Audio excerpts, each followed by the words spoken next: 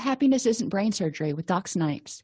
Each week, we record the podcast during a Facebook Live broadcast in which Doc Snipes presents information and tools to help you start living happier. Our website, DocSnipes.com, has even more resources, videos, handouts, and workbooks to help you apply what we talk about. After each podcast, the accompanying video, text, and worksheets will be published for members on DocSnipes.com. Additionally, each week we have a members-only educational group, followed by a question and answer session with Doc Snipes to help you apply the tools to yourself and start living happier faster. The Doc Snipes podcast will be providing listeners and members the same tools and information Dr. Snipes gives her clients. Go to DocSnipes.com to learn more. Welcome to today's episode of Happiness Isn't Brain Surgery with Doc Snipes. Today we're going to talk about distress tolerance. We're going to start out by defining the goals of distress tolerance, discuss why some people do not choose distress tolerance, and explore a variety of distress tolerance and reality acceptance skills. The goal of distress tolerance is what it sounds like. It's to accept, find meaning for, and tolerate distress. Pain and distress are an inevitable part of life, and refusing to accept this causes you to suffer needlessly. Any attempts at change will produce distress, and therefore distress tolerance skills are necessary. So if you're starting to get happy, well, it sounds kind of counterintuitive, but that's going to cause you to do things that change your behaviors, change the way you interact with people, which may cause a little bit of distress. It's hard. It's hard to change any behavior, even if it's for the better. So if you have distress tolerance skills, it will be easier to handle kind of the bumps in the road as they come along and stay motivated. One thing that is important to remember is that change causes crisis and crisis causes change. So what that means is whenever you do anything to change, it's going to cause some discomfort. You're trying to do something new. It's going to cause you to use some extra energy. But crisis also causes change. Most of the time, we don't change something unless there's a reason to, some sort of a crisis. Now, it may be you decided to go on a diet because you put on your favorite pair of pants and you couldn't get them buttoned. It's a little crisis. Or it may be because you had to file bankruptcy. That's a bigger crisis. So whatever the crisis is, it prompts you to start doing something differently in your life. Distress tolerance is a natural progression from mindfulness. We want to accept non-judgmentally ourselves and the situation without trying to change the situation, our feelings, thoughts, or urges in the moment. So when something happens and you feel angry or you feel stressed or you feel sad, that's okay. That's how you feel right now. Now, you can choose to continue to feel that way, or you can choose to improve the next moment. So what we're talking about with distress tolerance is being able to stop and not immediately think, I've got to make this go away right now, without considering what your options are. Distress tolerance means surviving crises and accepting life as it is in the moment. Things happen. Sometimes it sucks. And tolerance and acceptance of reality don't mean you approve of them. It just means that you identify, well, that happened. Now what are we going to do? Some distress intolerant thoughts that people have include things like, I can't stand this. It's unbearable. Well, yeah, it may be agonizing and you may not want to stand it, but can you get through it? And my midwife will tell you that, yes, you can get through it, because I changed my mind about halfway through delivering my daughter and decided I wanted an epidural because the pain was unbearable. And she said, no, you can do this, and it's too late. So understanding that what you choose to tolerate and what you can tolerate are often two very different things. I hate this feeling, and I have to stop feeling this way. We don't have to like how we feel, but our feelings are our mind's way of letting us know that something needs to be addressed. If it's a positive feeling, our mind is saying, do that again. Let's do that some more. If it's a negative feeling, it's your mind saying, something's got to change. And it's your mind saying, you need to do something to change the situation so you can stop feeling this way. But it doesn't mean you have to do the first thing that comes your way or your knee-jerk reaction. Sometimes you need to step back, tolerate the pain for a second, and then figure out what to do. I will lose control or I'll go crazy if this pain doesn't stop. And sometimes it can feel agonizing and it can feel like the pain will never stop. Reminding yourself of times in the past when you've dealt with things that seem to go on forever, when you've dealt with hard situations before, and then figuring out how you can deal with this one so you don't lose control. You have a choice about continuing on this current path, trying to do it on your own and feeling helpless and out of control, or choosing a slightly different path where you can enlist the help of other people or try to do something different so you feel like you have more control. This feeling will keep going on forever. Realistically, we can look back and figure out that there's pretty much no feeling that goes on forever. And some of us have experienced losses and it feels like it is going to hurt forever. And it does hurt for a long time. But each day, it gets a little bit better. And then, some days you have bad days in there and it hurts really bad again. But those days are fewer and farther between the further you get from the loss. It's wrong to feel this way. Trying to tell yourself, I shouldn't be angry, I shouldn't be sad, I shouldn't be worried. Well, you are. So telling yourself you shouldn't be isn't going to fix anything. We need to figure out what's causing that feeling and how to address it so you can stop feeling that way. Because your brain is telling you there's a problem. You need to figure out how to address it. It is stupid, unacceptable, weak, or bad to feel this way. We may look back in retrospect and go, I made a mountain out of a molehill. However, judging yourself, does that do anything to change the situation, or does that just compound your misery? And I think most of the time you're going to side with me on it compounds your misery. So when something bad happens, what are your distress intolerant thoughts? Get a piece of paper and write down things you generally tell yourself when something bad starts to happen or when something bad happens that triggers your anger. And then on another paper, do it for anxiety.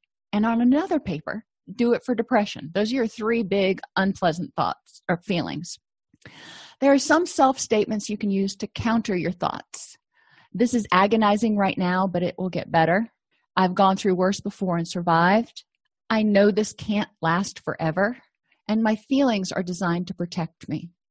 I would encourage you, for each one of your distress-intolerant thoughts you have for each of those three big unpleasant emotions, come up with other statements to rebut your personal distress-intolerant thoughts.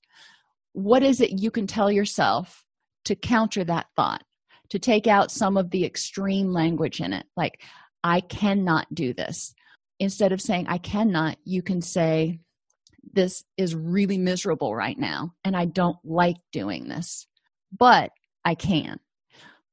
Sometimes people want others to understand just how bad they hurt and just how bad the situation is, so they focus on the distress instead of surviving the situation. They focus so much on trying to explain to others how much it hurts and show others how much it hurts that they get stuck in the hurt.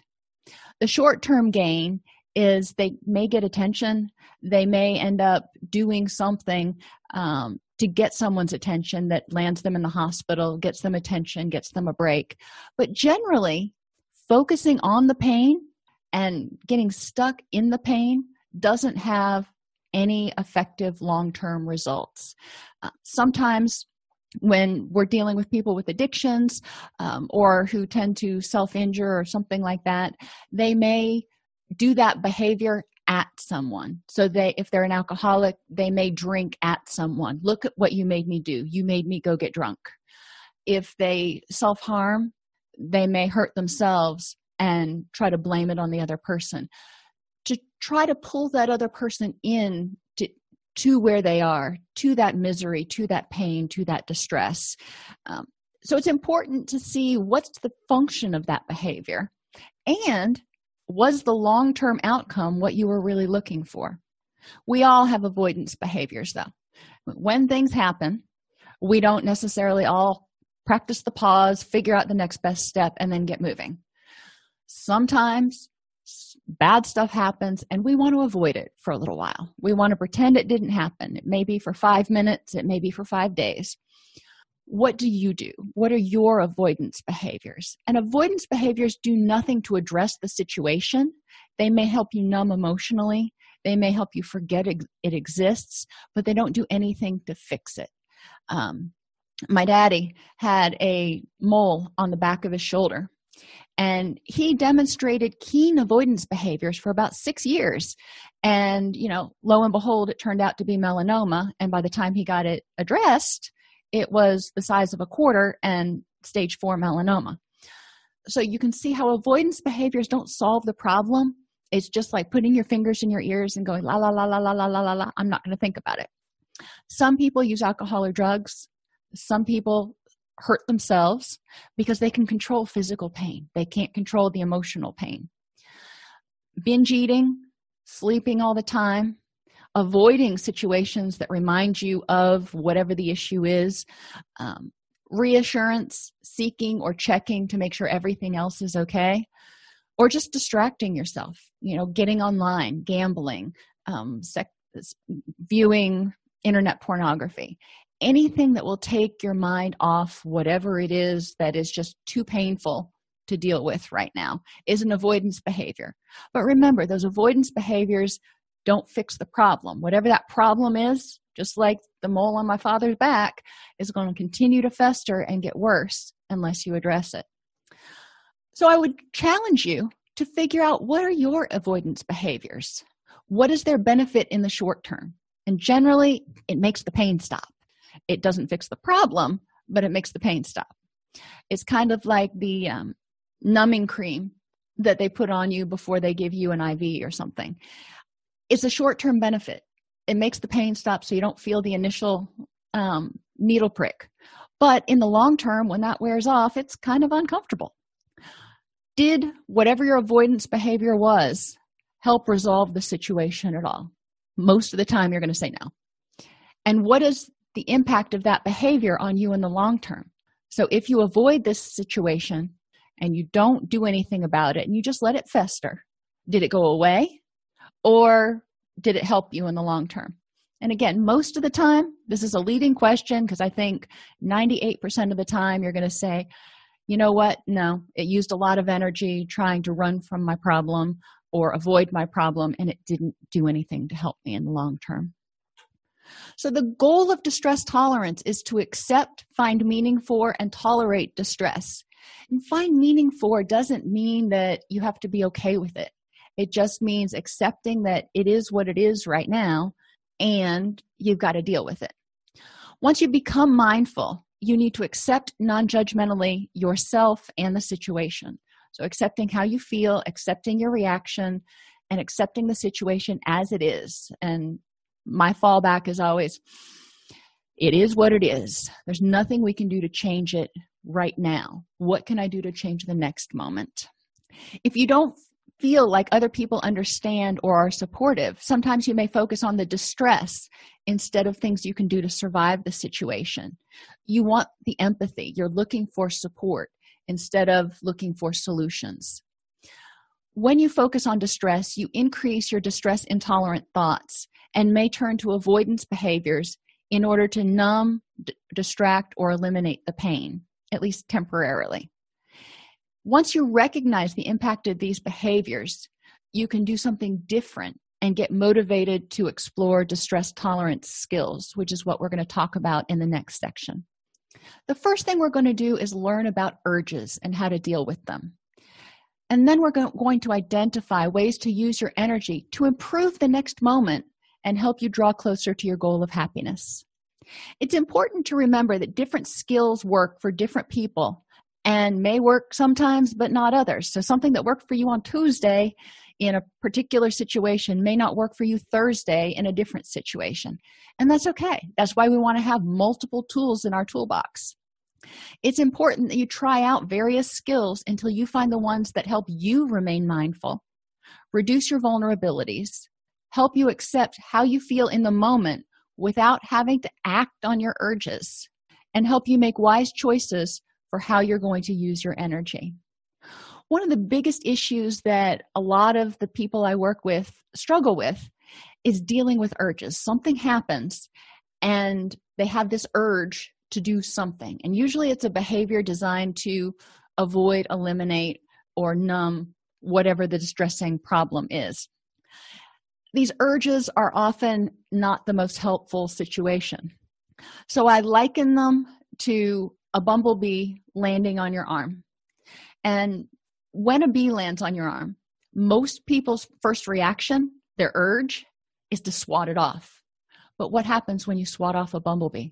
It stings you. It ends up hurting you in the end, doing exactly what you didn't want it to do.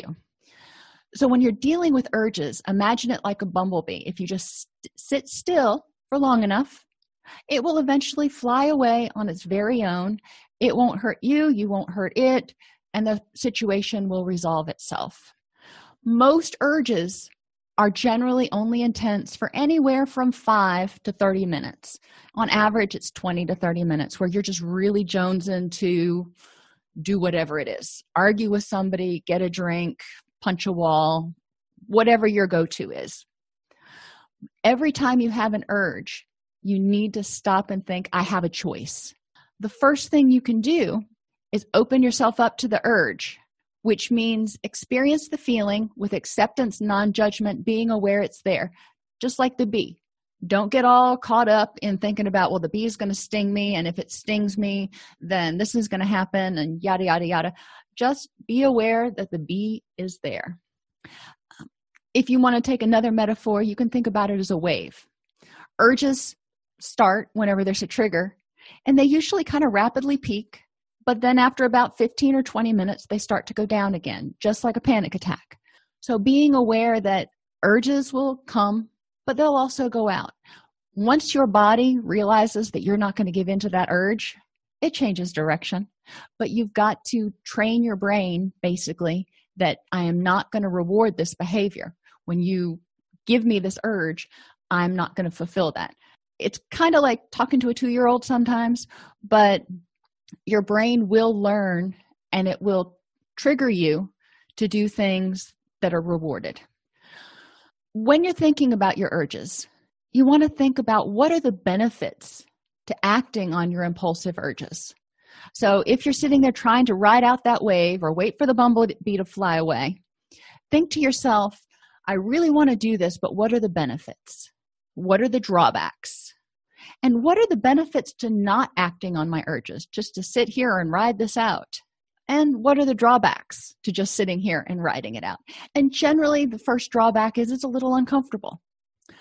Identifying that, again, non-judgmentally, and just saying it is what it is, these are the pros and cons, and making a choice. 90, 95 times out of 100, when you do your pro and con, you're going to find there are more pros to waiting out the urge. Some other things that you can do while you're waiting for this urge to subside are called tip skills.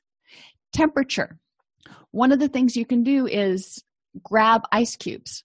And I can tell you from having carpal tunnel, if you put your hand in an ice bath or if you hold on to 2 ice cubes for very long, you're not going to think about much else except for when can I let these ice cubes go? You're not going to be thinking about whatever that urge was or whatever caused you to have that urge. You're going to be thinking about the ice cubes. So it can help you get out of that urge wave. Intense exercise, going out, going on a run, whatever it is, drop down and do 100 push-ups. Something that increases your heart rate, helps you get some of that adrenaline out, and refocuses your attention. Paced breathing is kind of on the opposite end.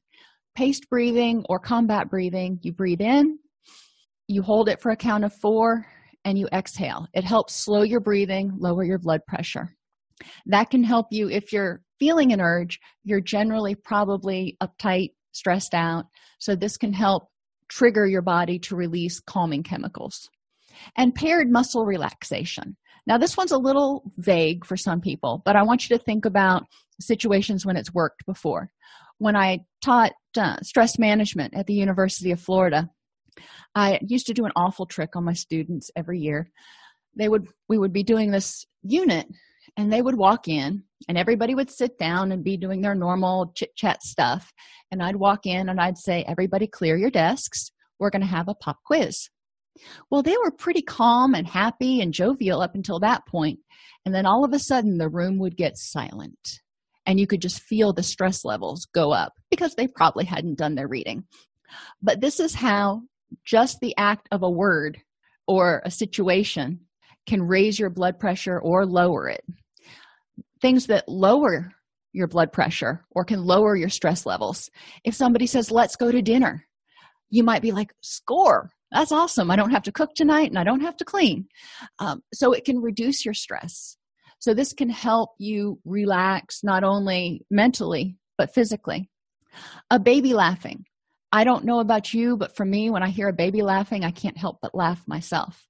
So our body responds physically to some of the things that we hear. So paired muscle relaxation is using a verbal cue and associating it with a really relaxed state. So when you're relaxing, you take a deep breath in. As you exhale, you say to yourself, relax or calm down or whatever your cue word is that helps you kind of get control of your urges. And it'll be different for each person. I use the word breathe, and that works for me. And I think in with the good air, out with the stressed air, in with the good air, out with the stressed air. Whatever works for you, but it helps you focus on your breathing, slow your breathing, and it also helps you convince your body that it's time to start sending out the relaxation chemicals. Stop skills. Remember I said when something happens, you've got to stop and then assess what's going on. We talked about in one of the other modules, observing, describing, and participating. Well, in order to observe, describe, and participate, you've got to stop and get out of that emotional mind and figure out what's going on. So the first part is to stop and take a step back. Then observe what's going on. And I use a continuum. One end is distress and suffering, or kind of where you are right now. And the other end is where you want to be, your goals and values. And you've got options. You can either choose behaviors and thoughts that are going to keep you stuck in your distress and suffering, like anger, and doing things that continue to trigger your anger, or doing things that aren't going to resolve your anger. Or you can choose alternate behaviors that are going to help you improve the next moment, and alternate thoughts like, I don't need to pay attention to that, or I can get through this. Any thoughts and behaviors that are going to help you move toward your goals and values of being happy, healthy, and whatever else is important to you.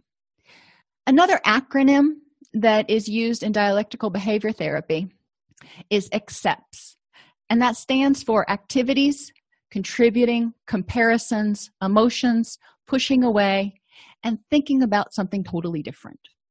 So with activities, if you're trying to improve the next moment, you're not going to do something that makes you miserable. What you want to do to tolerate the distress is do something pleasant. Sometimes things can't be changed. If you know that you've got a meeting with your boss tomorrow, you don't know what it's about, but you're worried about it, you could worry all night long and use up a whole bunch of energy and not get a good night's sleep. Or you could say, all right, that's in the future. In the present, what can I do? What pleasant activities can I do to help improve the current moment? Contributing means volunteering, doing something to help someone else. So you're getting outside of your own head, which can help you not focus on whatever it is that is distressing you. Probably my least favorite is comparisons, where you compare yourself to people who are doing either as well or less well than you are. And you say it to yourself, obviously, at least I'm doing better than. And this one seems a little bit negative, but it does give you a perspective of gratitude. Emotions, finding opposite emotions. So do things that will make you smile. Do things that will make you laugh. Even if you're in a god-awful mood, figure out something that is going to make you at least giggle. And that can be knock-knock jokes. That can be playing with your child or your pet.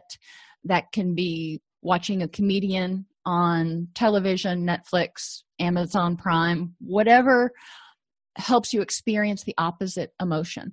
Sometimes that'll be listening to happy music or reading an entertaining book. But you don't want to do activities that are going to keep you stuck in unhappy emotions and an unpleasant state. Pushing away is basically telling your mind, I'm not going to think about that right now. Sticking your fingers in your ears and going, nope, not going to attend to it.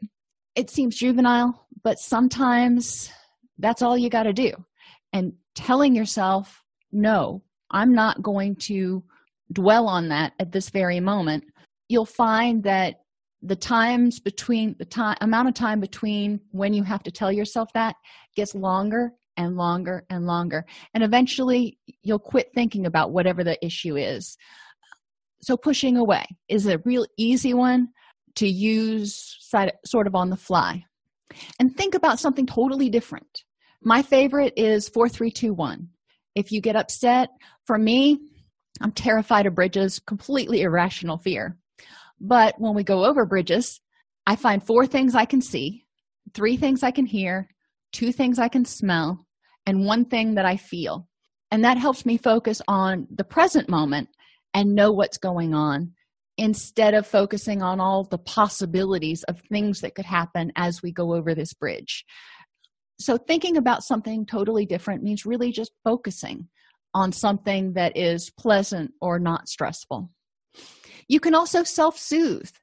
Try doing a body scan meditation, starting at the top and going through the bottom, going through your feet, and identifying how you feel, where you need to relax, and focus on relaxing those muscles or massaging out those kinks in order to start feeling a little bit better. You can also self-soothe using the 5 senses. And your sense of sight, I put the little hamster in a sweater here because who can't be happy when they see a hamster in a sweater? I mean, really. But if that doesn't do it for you, you can find something that smells good. The sense of smell is one of your strongest memory triggers, and you probably have some aromas that are particularly pleasing to you. So keep them handy. And it doesn't have to be something fancy like aromatherapy. It can be a little jar of ginger, if ginger happens to do it for you, or cinnamon or vanilla, or have a rose bush planted outside of your window. The sense of hearing can also improve your mood and help you soothe. I went out to my car this morning and it was still dark outside. It was not near daylight, but the sound from the birds was positively deafening. And I mean this in a good way. They were chirping and singing and carrying on, and I couldn't help myself but smile because I love spring, for seeing the birds come to the feeder and flit around and all that kind of stuff. But that's me. Birds would be one thing that I like to hear. Some people like to hear wind chimes. Some people like to hear different types of music. Whatever makes you happy. Touch. Massage can be great, but if you can't get a massage, if you don't find that it's rewarding to massage yourself, there are other things that you can do for the sense of touch. I used to raise Angora rabbits, and Angora fur is extremely soft, and I still have some felt that I made from some of my rabbits out of pieces that were too short to spin into wool or into yarn. And the sense of touch, just holding those and sort of touching those, they're soft and they remind me of my bunnies. So that also makes me happy. And finally, you can self-soothe using the sense of taste. And I put this one at the bottom for a reason. It is really easy to start using food to cope. So I don't want you to self-soothe and distract with binge eating. But sometimes you can self-soothe with taste, maybe a good cup of coffee, maybe a biscuit at your favorite restaurant, something that is small in portion but still attracts your attention for that moment while you're in distress. I've been talking about improving the moment and improving the next moment. Well, there's actually an acronym for that. Imagery is the I, meaning is the M, prayer and relaxation are the P and the R. One thing in the moment is the O. V is for vacation, and E is for encouragement. So let's go back to imagery for a second.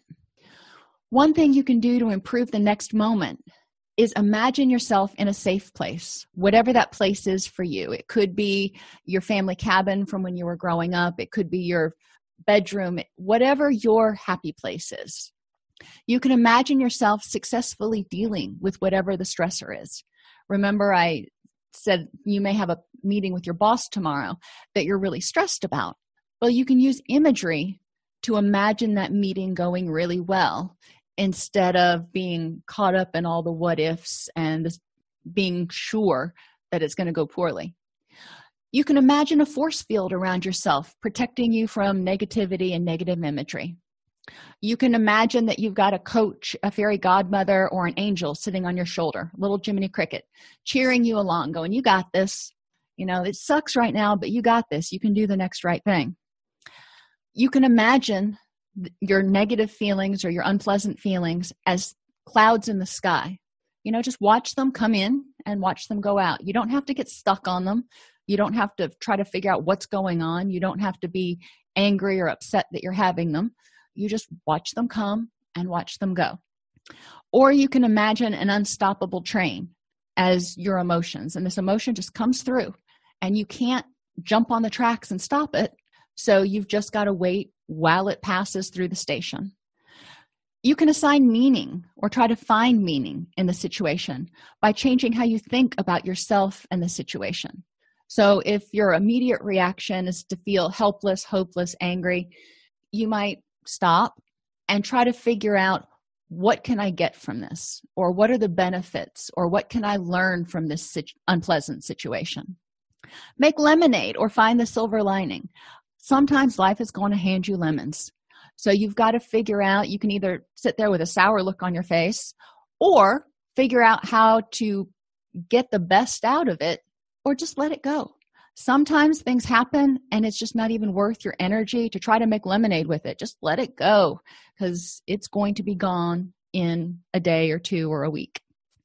Prayer to your higher power, whomever you pray to, can help you improve the moment because you're asking for help. You're asking for guidance. You're asking for strength, whatever you're asking for. Relaxation skills help you improve the moment. You can't stay stressed and relax at the same time. Your brain doesn't work like that. So if you start working on forcing yourself to relax, helping yourself to relax, then you will find that you're improving the next moment and letting go of some of the stress and tension and focusing more on your physical body than whatever your worries are. One thing in the moment means to focus on what you're doing right now. If you're sitting in a chair, what does the chair feel like? What are you thinking about? Are you comfortable? Can you move your chair? Are you in the right lighting? You kind of get where I'm going here. It doesn't matter what you're doing, focus on that. When I'm driving, in order to focus on one thing in the moment, I try to stay present instead of thinking about my day or what I'm going to do when I get home. By paying attention and seeing if there are deer on the side of the road, looking for the hawk that's always on the power line when I'm driving home, trying to notice different things which help me stay present. And obviously, I'm looking for things that are meaningful to me. Another activity that a lot of people have done, if you remember getting those paddle balls when you were little, and I think even today kids get these, and they're the little wood paddles with the ball that's attached to like the 15-foot string, and you bounce it. You can't focus on anything else while you're bouncing that ball. So that may be something to invest in. Or a yo-yo. That's another thing that you can focus on that can help improve the moment because it will distract you from something that may be out of your control. Vacations. Take a mental vacation. You may not be able to afford to go on a real vacation right now, nor is it practical to just drop everything and go, I'm going to Aruba. I'll see you in 2 weeks. But you can take a mental vacation and just check out for 30 minutes, watch cartoons, watch stupid videos on YouTube, whatever it is that helps you check out of this current situation, because when you come back to it, you may be able to see it through a different light. Leave stress at work. And this is hard for a lot of us. In our current situation, our bosses often expect us to check our email in the evening and expect us to respond and deal with things 24/7, 365. Setting boundaries and leaving work at work will do a lot to improve the moment, because if you have something stressful at work, it may not resolve by the close of business, but if you can leave that there, go home and enjoy your family, then it'll probably still be there when you get back in the morning, but at least it gave you a vacation from it. You improved the next moment. And give yourself encouragement. Be your own best friend and create a mental coach.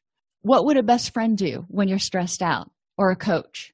They wouldn't say, I don't know if you're going to be able to do this. They would say, come on, you've done this before, you've done harder things before, or I have faith in you. So give yourself encouragement to get through whatever the stress it is, and give yourself encouragement that you can continue to move forward. Urges come and go. Surfing urges helps keep you from doing something impulsively that could cause you distress, like swatting at that poor little bumblebee. Tip skills can help you get through the urge by distracting your mind with temperature or other things. Accepts activities can help you unhook or distance yourself from powerful urges and feelings.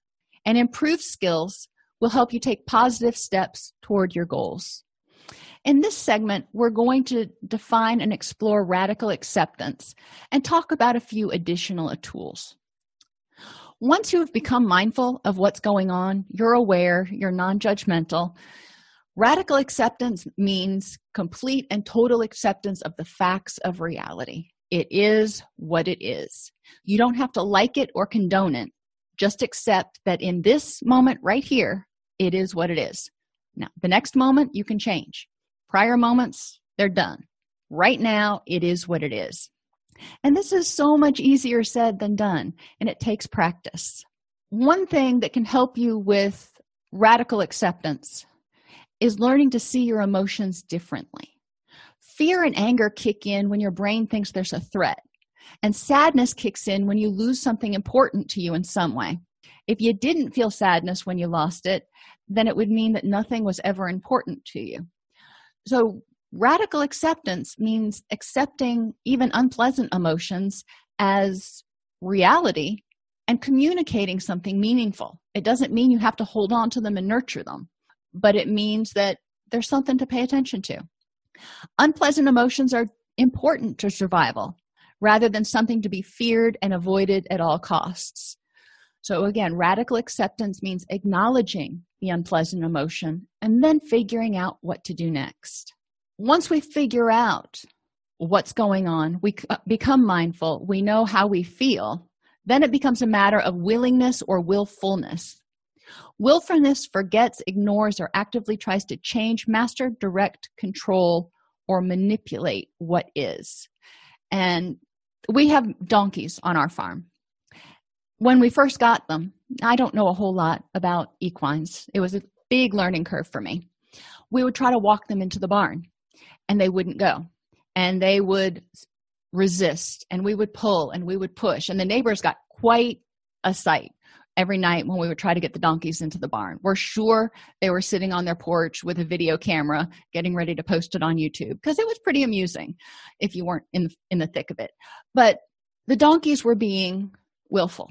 They were not doing something. What we didn't understand was there was a reason for it, and it wasn't because they were trying to control or manipulate us. So we thought they were being willful. Willingness is surrendering to a process in which one is already a part and figuring out what to do to change the next moment. So we had to become willing, instead of fighting with the donkeys and trying to change it and convince them that they were going into the barn. We had to become willing to become part of the situation, take a look at it from their perspective.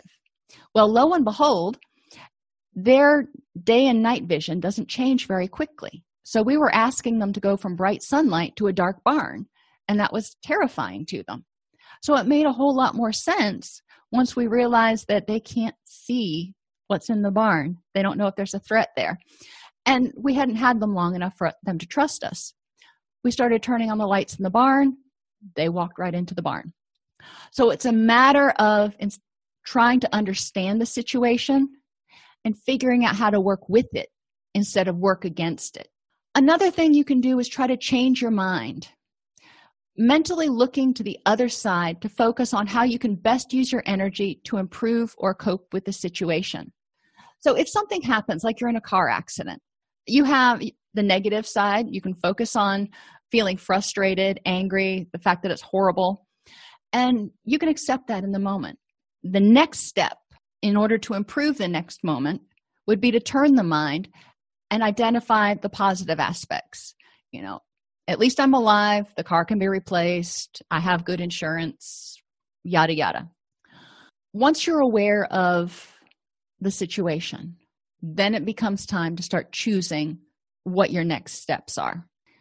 While you're doing that, it can feel absolutely awful. You are angry, you are devastated, you are stressed out, you are feeling some unpleasant emotion. And even thinking about, okay, I'm just going to start looking at the positive, that doesn't feel so rewarding. One of the things we found is that emotions are partially controlled by facial expressions. So if you half smile, which is basically what I call the fake smile, and have your hands unclenched, palms up, and fingers relaxed, it can help you feel more open to positive feelings and being happy and changing the situation. You can also be mindful of your current thoughts, recognizing that thoughts are just neural firing in the brain and not actual facts about the world. I tend to liken them to a bad salesman. A bad salesman will tell you anything you want to hear to get you to buy whatever it is. It doesn't mean they're telling you facts. So we need to allow the thoughts to come and fade, just like we wouldn't take the salesman on his or her word. We would check it out. So be mindful of your current thoughts, be aware of what they are, but then check them before you act. If you struggle with addictions, and this can be anything from pornography addiction to smoking to alcoholism, the addicted mind is governed by impulsive behaviors designed to make pain go away quickly. It's very similar to the emotional mind. The clean mind is what we call the pink cloud in early recovery circles. It forgets that relapse is even possible. You think you've got it licked. You don't have to worry about ever using again. And the clean mind is on the other end because it sees that you're not using right now and you're not under stress right now. So it logically seems like the problem is gone. The clear mind synthesizes the two, which is like the wise mind. And it says, okay, in this particular situation, when you're in 30-day residential, or you're in a safe environment, yeah, it seems like the problem's completely gone. But in your heart, you know that there is a possibility of relapse. So putting the two of them together, the clear mind reminds you that, yes, you have the skills and tools to do the next right thing. However, there is always going to be the opportunity to relapse, and you need to be mindful of your relapse warning signs. If you are struggling with addictive behaviors, it's important to understand how you think, feel, and behave in each state of mind. One thing I have my clients do is fill out this table: the addicted mind, the clean mind, and the clear mind. So when you're in an addicted mind, you may feel defeated and hopeless or angry and bitter. When you're in your clean mind, you may feel untouchable and infallible, exuberant and compassionate. My experience has been the addicted mind and the clean mind are typically polar opposites. So however you felt, thought, or reacted in your addiction is probably going to be the opposite of the clean mind. The clear mind finds the middle ground. It says, you're not untouchable and you're not infallible, but I'm cautiously optimistic we've got it this time. It says, you don't need to be angry and bitter. That's true. But being too exuberant and compassionate can get you into trouble because you might be exerting energy more on other people than on yourself. So be compassionate but careful. So your clear mind synthesizes the exuberance from early recovery and the agony from addiction and comes up with something that will help keep you safe. Additional tools: burning bridges and building new ones. I like this one. Eliminate triggers and vulnerabilities as they come up. So it's important to figure out what your triggers are and be aware of your vulnerabilities and actively address them. If you can avoid going past your dealer's house, if you can avoid going past your ex's house, then do so. There's no reason to subject yourself to that distress.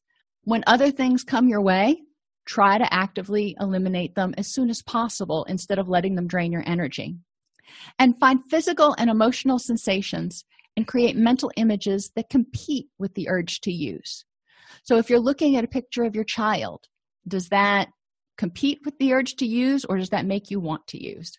When you're looking at the image of this house that you hope to buy next month or at the end of the year, does that compete with the urge to use, or does that make you want to use? So finding things you can look at that remind you why the struggle is worth the effort. Find physical and emotional sensations and create mental images that compete with the urge to use and produce feelings like love and happiness and encourage you to laugh. I would encourage you to write this on a piece of paper so you have a list of things you can do, because you're not always going to remember what they are. And especially when you're struggling and in pain, you're not going to be like, what was that I was supposed to do? Keep a list of them handy. Take a picture of it, keep it on your phone. Identify for yourself what's more important than using, or what brings you greater peace than using. And again, create a picture album, have mental images.